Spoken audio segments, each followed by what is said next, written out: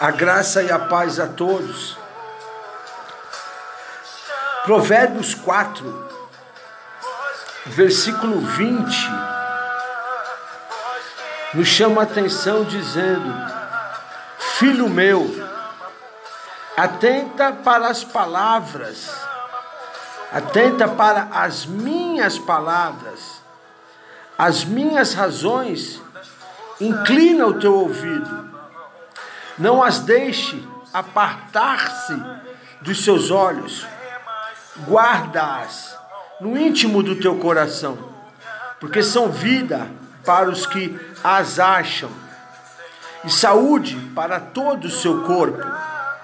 Sobretudo, o que se deve guardar, guarda o teu coração, porque dele procede as fontes da vida. Desvia-te a falsidade da boca, e afasta de ti a perversidade dos lábios. Os teus olhos olhem para frente, e as tuas pálpebras olhem direto diante de ti. Pondera a vereda de teus pés, e todos os teus caminhos sejam bem ordenados. Não inclines nem para a direita, nem para a esquerda. Retira o teu pé do mal.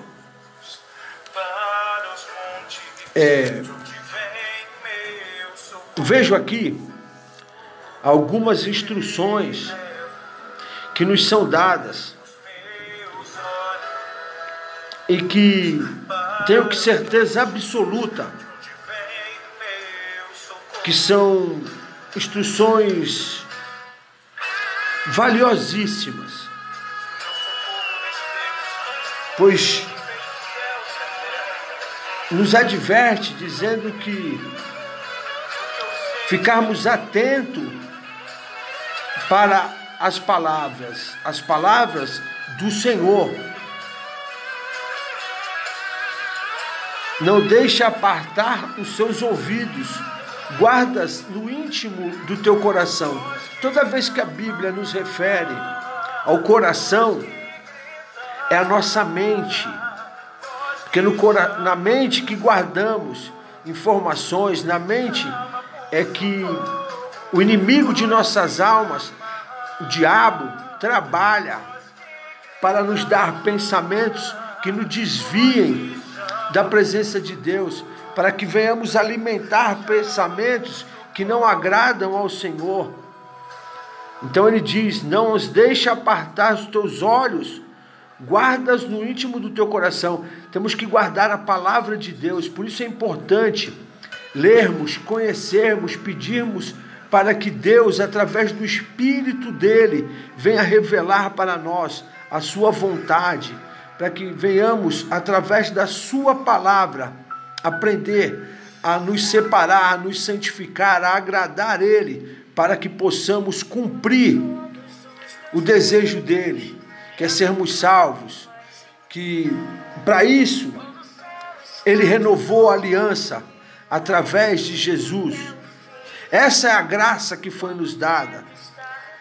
Ele diz no 22, porque são vida para os que as acham. Então significa que nem todo mundo acha. Por que nem todo mundo acha? Porque nem todo mundo está preocupado com a vida espiritual, está preocupado de para onde vai a alma. Querem viver o hoje, o agora, o momento. E o momento que nos encontramos hoje, tem pessoas se suicidando, tem pessoas ficando com medo, tem pessoas com depressão dentro de casa por causa dessa pandemia do coronavírus. Isso é falta do quê? Isso é falta de conhecer a palavra. Isso é falta de estar alicerçado na palavra de Deus.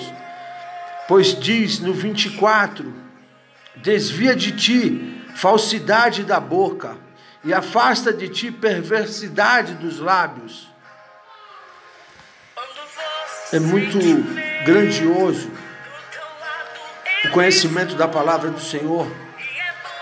Nos traz uma visão clara que nem tudo que escutamos vem de Deus, nem tudo que ouvimos vem de Deus. Temos que saber nos blindar.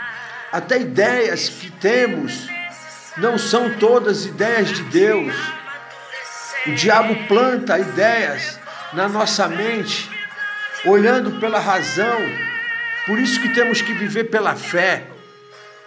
Porque se formos viver pela razão, nos enganamos e deixamos que da nossa boca saiam palavras de morte. E a palavra do Senhor nos relata que de uma fonte não pode jorrar água doce e água saloba. Então nós, como cristãos, temos que dar palavras de vida, palavras de ânimo, palavras que façam as pessoas, como assim um dia nós estávamos perdidos, nos encontremos. Meus queridos irmãos, que nessa noite venhamos dar um abraço na nossa esposa, venhamos dar um beijo nos nossos filhos, na nossa mãe, em quem estiver conosco dentro de casa.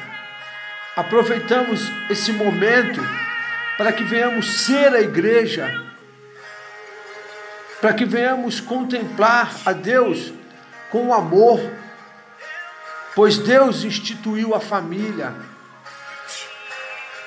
E nesse momento estamos todos dentro de casa com os nossos familiares, que há muito tempo, de repente, não víamos uma notícia juntos, não ouvíamos uma música juntos, não conversávamos, todo mundo ligado aos seus afazeres, todo mundo cheio de compromisso, e o compromisso com a família, e o compromisso com Deus, de sermos a sua igreja, estava cada dia ficando mais distante, cada dia nos distanciando mais do Senhor.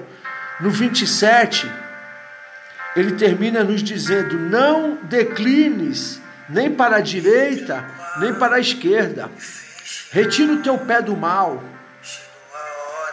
Os nossos pés caminham para onde nós queremos que eles vão.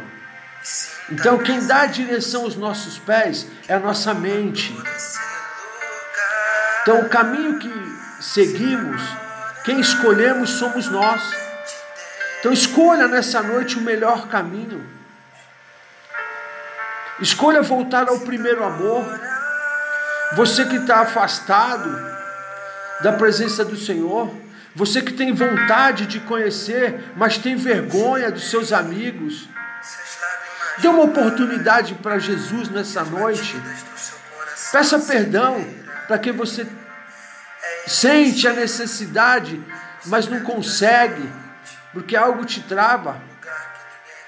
Seja abençoado agora, seja liberto agora, pois eu determino a tua cura interior. Que Deus te abençoe e te guarde, faça resplandecer sobre ti a sua luz e te dê a paz. Que Deus abençoe a todos, em nome de Jesus.